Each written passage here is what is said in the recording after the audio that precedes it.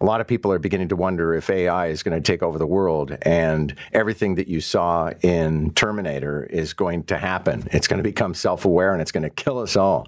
But the latest concern is interference in elections. Erin Real, good morning. Yes, it's going to be the Wild West of campaign claims, counterclaims.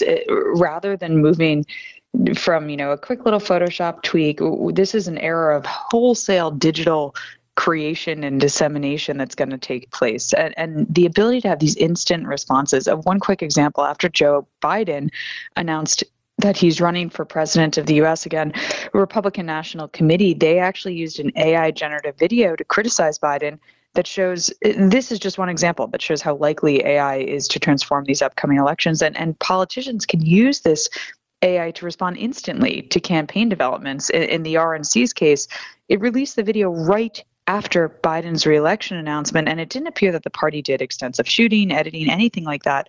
Rather, what it did was simply ask the tools to put together a video that detailed a dystopian future if Biden were reelected, and it did it. And in the coming year, these response times are going to drop to minutes, and then AI can scan the internet, think of a strategy, and then come up with this hard-hitting appeal, and also the precise message targeting. That's an important part. People on the far right or the far left, they have their minds made up.